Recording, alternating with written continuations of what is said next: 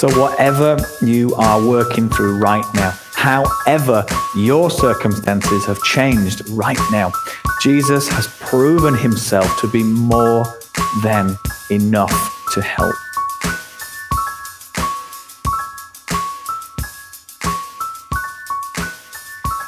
So this morning we are starting a brand new study. We're going to walk through the book of Daniel together, one chapter a week, and very much looking forward to talking about Daniel for the next 12 weeks. If you've not done so already, let's turn in your Bibles to Daniel.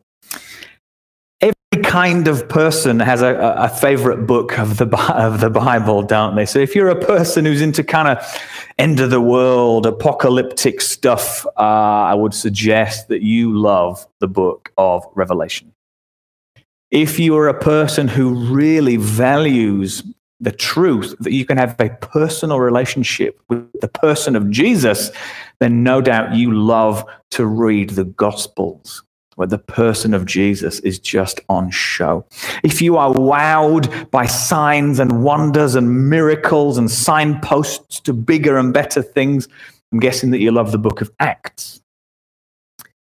But if you like history, if you like prophecy, then Daniel is going to be something that you are going to absolutely love. It's fascinating, it's interesting, it's informing, and Lord willing, it's going to be transforming for our lives as well. Like I've said a couple of times, you definitely want something on hand to highlight, to underline, to make notes with this morning. And if you didn't, if you want to really quickly get something in the description to this video, if you're watching via YouTube, there is a note. There's a link to a note-taking template. You can use it every week as we work through the book of Daniel. Today then, Daniel chapter 1. What are we going to find out? What are we going to see? We're going to establish how we get from the book of Daniel all those years ago and those people at that time and those events, how we get from the book of Daniel to now, to you, into your life. Why is this book still relevant for you today, the 28th of August, 2020? How does Daniel chapter 1 help me now, right now? Maybe you think that it doesn't. Maybe you think it's an Old Testament book, therefore we've got some stuff to look at and learn from, but it doesn't help me right now. And if you do think like that, then as much as I love you, you're wrong. Daniel chapter 1 is going to help you. That's the goal this morning, to go from Daniel to you and see what joins the two. So grab your Bibles, grab a pen, and let's introduce what we're talking about. So Daniel lived around 600 years before the birth of Jesus. And there was a lot going on in the world 600 years before the birth of Jesus. Over in Mexico, the Mayan civilization was flourishing. Aesop wrote his fables, and this was around the time when Chinese philosopher Confucius was alive, and also around the time when Buddha was alive. So there was a lot going on in very different places and cultures and contexts. There was lots going on in the world 600 years before Jesus was born. And apparently the first journey by sea all around Africa took place around this time. For God's people, things were not going particularly well, shall we say. Maybe that's me being too polite and too British. Things were not going well at all. Jeremiah 25, there's a prophecy about what is going to happen to them. And in Jeremiah 25, we read God speaking through Jeremiah, you have not listened to what I said, so I, the Lord, affirm that I will send for all the peoples of the north and my servant, King Nebuchadnezzar of Babylon. This whole area will become a desolate wasteland. These nations will be subject to the king of Babylon for 70 years. So things are so bad that people are just not listening, that God has said, look, all right, fine. This is now going to happen to you. So Jeremiah said it was going to happen. And then in verse 1 of Daniel 1, we read that in the third year of the reign of King Jehoiakim of Judah, King Nebuchadnezzar of Babylon advanced against Jerusalem and laid it under siege. So this attack, Nebuchadnezzar laying Jerusalem under siege, kind of finished with the first of 3 deportations of Jews to Babylon. So it was the first of 3 times that Jews were taken out of their homeland and kind of transported off to Babylon. Nebuchadnezzar apparently left this battle, the Daniel 1:1 conflict. Apparently, he left that battle somewhat unexpectedly and very, very quickly because he heard of his father's death and he needed to race back to Babylon to make sure of his being the next king. He needed to secure his succession to the throne. There will be 2 later invasions, about maybe 8-10 years after the first one. And there's good historical evidence that these took place. These are just not wild and wonderful stories. There's good historical, non-Christian evidence. People have written this down because it happened. There's evidence that these things happened. And the second one occurred around 597 BC and included a lot of Jewish captives, including the prophet Ezekiel. Then we read in verse 2 that the Lord delivered King Jehoiakim of Judah into his power, along with some vessels of the temple of God. He brought them to the land of Babylonia, to the temple of his God, and put the vessels in the treasury of his God. And then the third time this happened was when the city and the temple were thoroughly destroyed. So over about 10, 15, 20 years, everything that Jeremiah said would happen, happened. Lots of people taken into exile into Babylon. And among those people, among the exiles, as Lisa read for us, were some of the Israelites who were of royal and noble descent, young men in whom there was no physical defect and who were handsome, well-versed in all kinds of wisdom, educated and having keen insight, and who were capable of entering the king's royal service. As we'll find out in a couple of verses, that's Daniel and his friends. So what Jeremiah prophesied, predicted, said this was going to happen. And then he sends a letter to the exiles telling them what God has said for them to do whilst in exile. And do you know what he said? God, speaking through Jeremiah to the people in exile, exiled as a punishment, said, build houses and settle down. Plant gardens and eat what they produce. Marry, have sons and daughters. Find wives for your sons and allow your daughters to get married so they can have sons and daughters. Grow in number. Do not dwindle away. Work to see that the city where I sent you as exiles enjoys peace and prosperity. Pray to the Lord for it, for as it prospers, you will prosper. Then Jeremiah says for the Lord to the exiles, something which people love to just rip out of the Bible and stick on their own lives. He says, when the 70 years of Babylonian rule are over, I will take up consideration for you.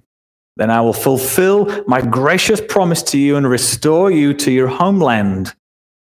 Because I know what I've got planned for you, says the Lord. I have plans to prosper you, not to harm you. I have plans to give you a future filled with hope. Daniel is part of the group of people to which and about whom that was written. So big picture, that's where we're at in kind of the big narrative of the Bible and history. So kind of you go in there in exile, but get on with it. Don't dwindle away. Use your time well. Make these 70 years count. Because I know, says God, that I've got a good future planned for you. So generally, that kind of sets us up. That's how Daniel is there. It's prophesied, it's going to happen, it happened, and now we're there. Daniel's in Babylon. And he's commanded to get on with life, despite things being so very, very different. Let me say that again. Even though Daniel's life was very, very, very, very different to how he probably pictured it, he was told to just get on with things. Don't sit around and mope and complain and kind of dwindle away to nothing. God, through Jeremiah, tells Daniel, get on with life. Do some stuff. Be faithful. Get on with life. And then the start of Daniel's time in Babylon is kind of laid out for us in the rest of chapter 1. And let's take a bit of an overview. So the group of people, including the young men, Daniel and his friends, and we're introduced to them. And they're young men in good condition. They're able to be re-educated, capable of entering the service of the king, and they're taught literature and language of the Babylonians. And if your Bible says here Chaldeans, then that's fine. That's no problem. It doesn't mean your Bible's wrong. It's just the ancient name for the Babylonians. And these guys, they're given royal rations. It's quite a big deal. They're given a daily ration from the king's royal delicacies and from the wine he himself drank. And they're trained and educated for 3 years. Long time. Purpose of all this: food, new name, education, food and drink from the king, and all that stuff. It was an effort at total indoctrination. They need to change everything about how these young guys think and how they need to change the lens through which they see the world. They're trying to make them leave well behind their Jewish upbringing. And in the minds of the Babylonians, their Jewish God, the God of Jerusalem, the God of Israel. And it's, we can reasonably conclude Nebuchadnezzar wanted to be that kind of figure. And we'll see that in chapter 3, how he kind of evidences that. But he wants to be that figure in the lives of these young guys. He wants to be the turn to me, come to me, I am everything that you need whilst you're here. Daniel and his friends refused, insisting that they would look to God only. And Dwight Pentecost wrote about this. And he said the educational program probably included a study of agriculture, architecture, astrology, astronomy, law, mathematics, and the very difficult Akkadian language. So it was a comprehensive re-education program, after which they would enter the king's service. And then we're introduced to the guys. They've got very Hebrew names, very God-honoring names, but they are renamed by the overseer of the court officials with very, very local names. And then I would like us to read together in a bit more detail verses 8 through to 14. So let's read Daniel 1, 8 to 14 together. But Daniel made up his mind that he would not defile himself with the royal delicacies or the royal wine. He therefore asked the overseer of the court officials for permission not to defile himself. Then God made the overseer of the court officials sympathetic to Daniel. But he responded to Daniel, I fear my master the king. He is the one who has decided your food and drink. What would happen if he saw that you looked malnourished in comparison to the other young men your age? If that happened, you would endanger my life with the king. Daniel then spoke to the warden, whom the overseer of the court officials had appointed over Daniel, Hananiah, Mishael, and Azariah. Please test your servants for 10 days by providing us with some vegetables to eat and water to drink. Then compare our appearance with that of the young men who are eating the royal delicacies. Deal with us in light of what you see. So the warden agreed to the proposal and tested them for 10 days. So Daniel decides not to defile himself with the delicacies of the day. A few reasons have been suggested for this. Maybe it's in line with the law of Moses and what it teaches about unclean foods. Maybe it was that this food had been offered to idols, sacrificed to idols as such. But either way, Daniel's desire was to be faithful and loyal and obedient and to please God in all that he did, fully convinced in his own mind that this was right for him. Daniel made up his mind and he acted accordingly. He was going to be in Babylon, but he was not going to be of Babylon. Let me say that again. Daniel had decided that he was going to be in Babylon, but not of Babylon.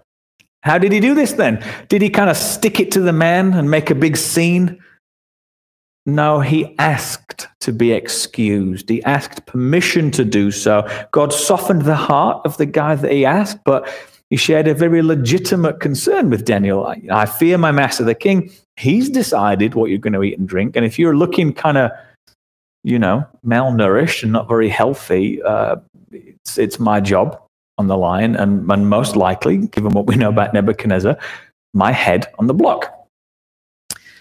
And then Daniel, he said, thanks, but no thanks. And then Daniel heads off to the person who's specifically looking after him and his friends and says, look, give us a 10-day trial period.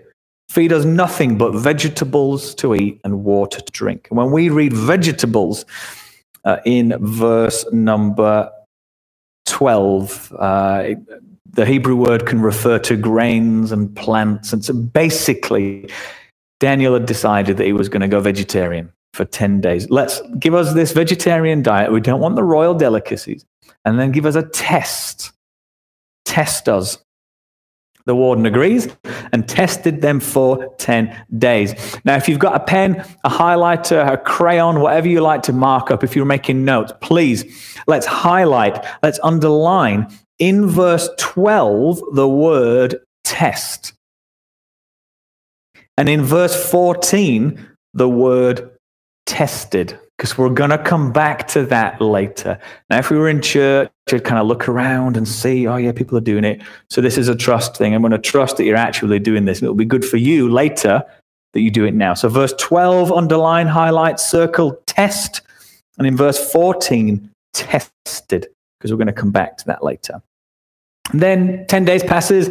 They look better, healthier than everybody else. The solution becomes permanent for Daniel and his friends. God gives them knowledge and skill. Daniel also has insight into dreams and visions, and that's very important for coming chapters.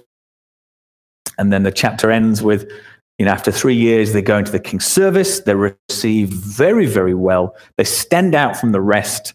They distinguish themselves in his service, and they're found to be 10 times better than any of the magicians and astrologers that were in his entire empire. 10 times is just an idiom. It's a phrase to say, look, they were so much better than anybody else in his entire empire, not a small place. And then the last verse of Daniel chapter 1 is a bit of a time stamp. Daniel lived on until the first year of Cyrus the king. Cyrus comes on the scene many years later, and Daniel actually lived beyond that. But the point of this, Daniel 1:21, is just to say that Daniel's life covered the entire period of the Babylonians here. So as a brief overview, that's kind of what's happening. But what does it all mean in context? What does it mean for God's people at the time? Well, we said at the beginning that this is fulfilled prophecy. You are going to be exiled to Babylon and under Nebuchadnezzar. It was predicted and it came to pass, but there were also predictions and prophecies about the people coming out of exile. And if you've been reading our daily devotional that we publish 6 days a week, 8 o'clock, or we're in Ezra and Nehemiah at the moment, you know exactly when this happened. But to the people living this then, to the people living, the real people, the subjects of Daniel chapter 1, in the moment, what was happening? This was a huge and sudden change in lifestyle. Can you relate to that at the moment with the world in the state that it's in? Can you relate to this? A huge and sudden change in lifestyle for a generation or two, not 6 months, for a generation or two, their lives changed radically and beyond belief. And again, if you've been reading Ezra and Nehemiah with us every morning, you know that their lives changed so much. And so many people got on with the task of living in Babylon so well that when the opportunity to return to Jerusalem came up, only 2% of them said, yeah, all right, I'll go back. The vast majority of them took to the task of living there so well They got on with life despite this massive change in circumstances so well that they didn't want to go back. New normal became life for them, and they were all right with that. But can you relate to that? A radical change in lifestyle and circumstances seemingly overnight for many, many people. Can you identify with that just a little bit because of how your life is at the moment? Does this put your life into perspective, make your life a little bit clearer, having seen what happened here in Daniel chapter 1? That's what we're looking for, isn't it? We want to gain perspective on our lives by rightly and properly interpreting and understanding the Bible. We don't want to do it the other way around. We don't want to interpret the Bible based on what we are experiencing. We want to interpret what we're experiencing. We want to understand what we're experiencing in light of the Word of God. So do you have a little bit of a better perspective on your life at the moment? This huge change in circumstances, seemingly overnight, because of what happened here. This lasted for 70 years for them, and they're told, don't just mope around, don't just sit around, get on with life, be there and make the most of it, make your time count. They're told, look, don't mope around, don't do nothing, don't just sit and wait for it to pass, because 70 years is too long. Get on with life. Take the promise of the Word of God that says this is not going to last forever, because he knows the plans that he has for you lot. So get on with life. And that all came from the Word of God. That was their comfort, that was their hope, that was their peace, and that was their strength during a time when their lives changed drastically and very, very quickly. Daniel knew the Word of God enough that he wanted to stay true to himself, that he needed to stay true to himself and to God, and he made up his mind that he was not going to defile himself with the royal delicacies or the royal wine. But he also needed to be there, to be in Babylon, but not of Babylon. So Daniel, be there, settle down, get to it, make your time count, but don't forget where you are from. Don't forget who you are and whose you are. Don't forget to whom you belong, Daniel.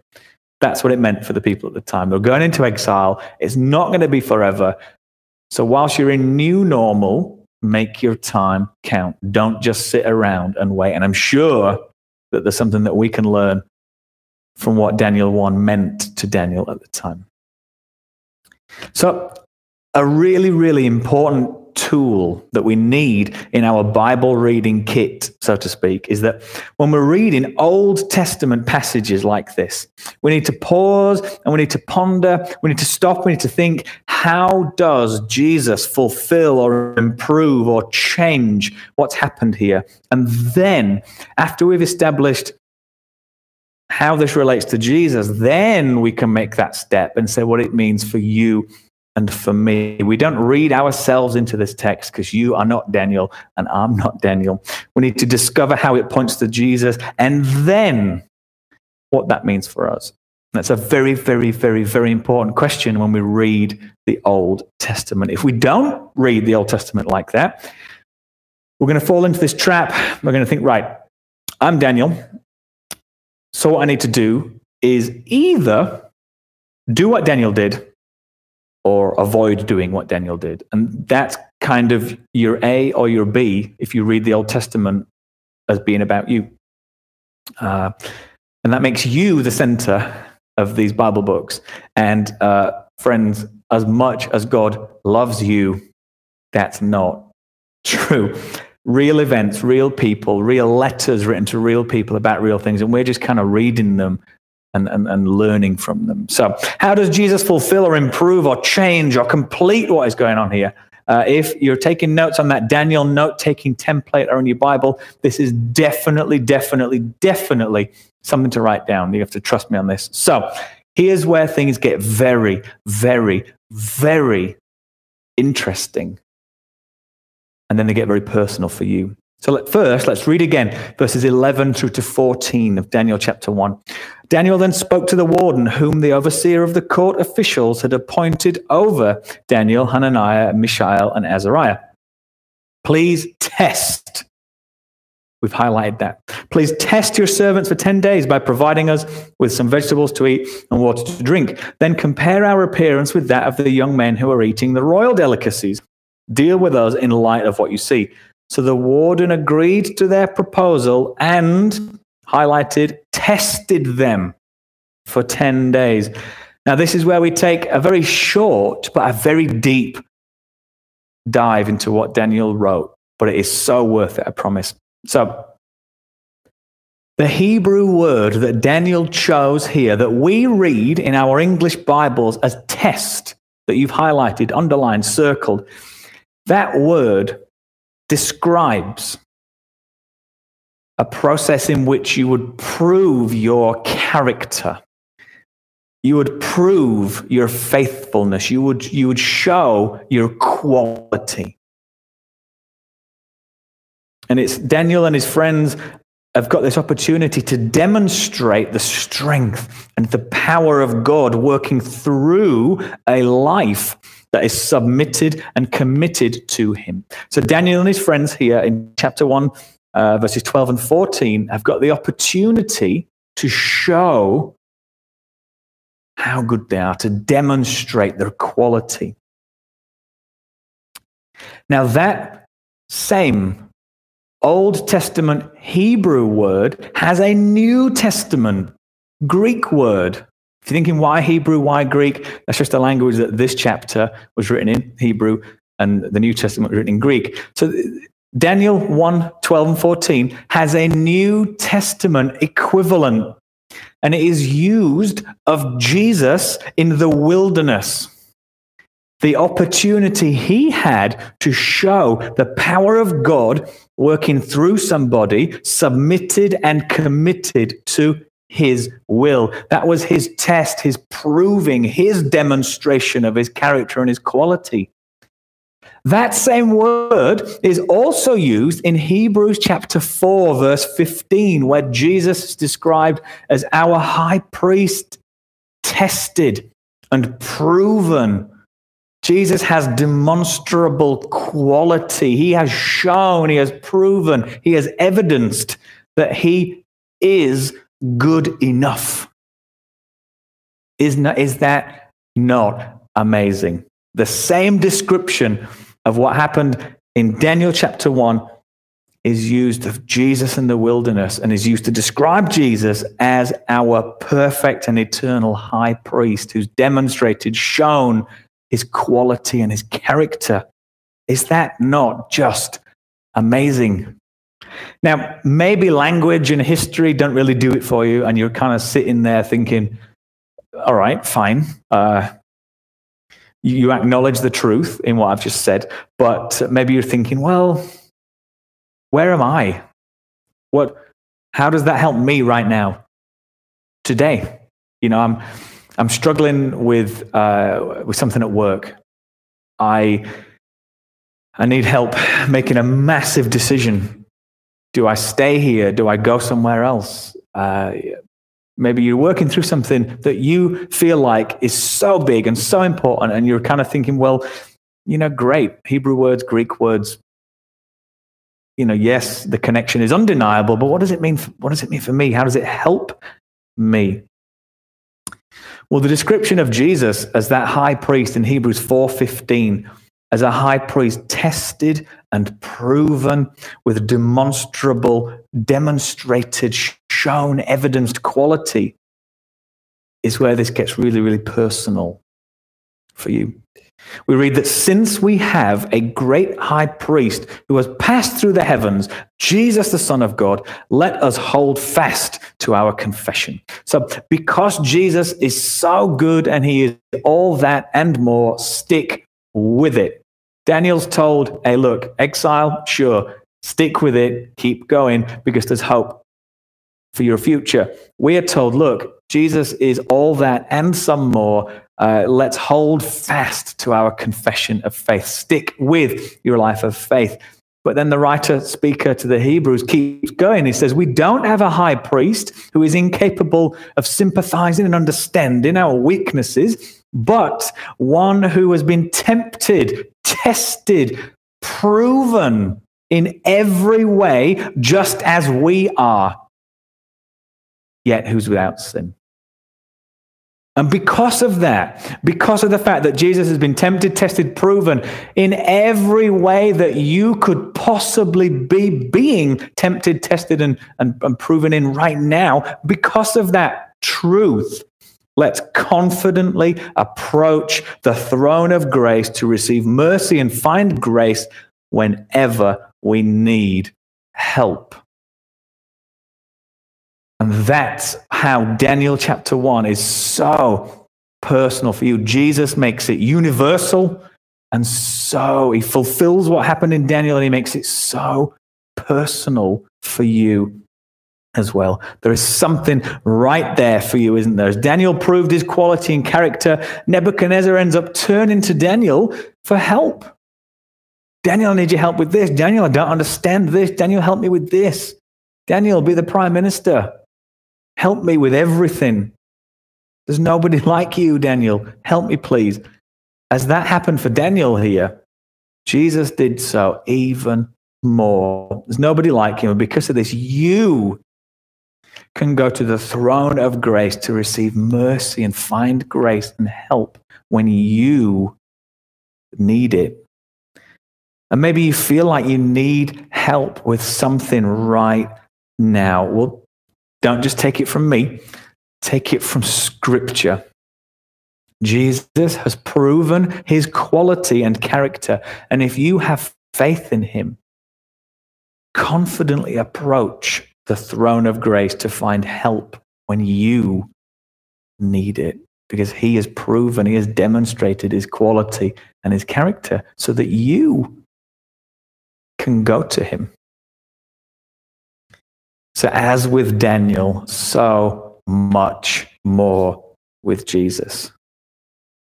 Daniel here had been through a total upheaval in his circumstances. His life changed beyond belief. He left everything behind that was nice and normal and known for him. But he took on the mindset. He made the choice to think on the word, and he didn't kick and scream and make a fuss. He humbled himself and participated in the program. Daniel was found in Babylon, but he was not of Babylon. He even took on a Babylonian name. He's found in the likeness of a Babylonian. He humbled himself by becoming obedient to the point of death. In a few chapters' time, he did all of that in trust, in obedience, in line with what the Word of God taught him about how he should live his life. And as Daniel did that, so did Jesus. Even though he was in the form of God, he didn't count equality with God as something to be grasped and held on to and kept for himself. He emptied himself, took on the form of a servant, forever wedded humanity to his deity, being born in the likeness of men, found in human form. Jesus humbled himself by becoming obedient to the point of death, even death on a cross. Out of his great love for you, he did all of that. He went into the wilderness to demonstrate his quality, to prove to the great pretender that, look, this is what a life fully submitted and committed to God is like. Do your worst, offer me the best. I'm going to stick with the plan anyway. And he did that to show, to prove, to demonstrate. He was tested to show his quality. And then in Hebrews chapter 4, he is described for you as being not a high priest incapable of sympathizing with our weaknesses, but one who's been tempted, put to the proof, tested, evidenced in every way, just as we are, yet is without sin. And because of this, we can confidently approach the throne of grace to receive mercy and find grace whenever we need help. And that is what it means for you. That's what Daniel chapter 1 means for you. That's how Jesus takes Daniel chapter 1, changes, fulfills, makes it universal, but then it's so very personal as well for you. So whatever you are working through right now, however your circumstances have changed right now, Jesus has proven himself to be more than enough to help. He has been tempted, put to the proof, evidenced, and he's been found without sin. Because of that, you can confidently approach the throne of grace to receive mercy and find grace and help and peace whenever you need it. So my prayer for you today then is that you turn to him for help, because he has proven that he is more than good enough to help you with whatever you are working through right now. Let's pray.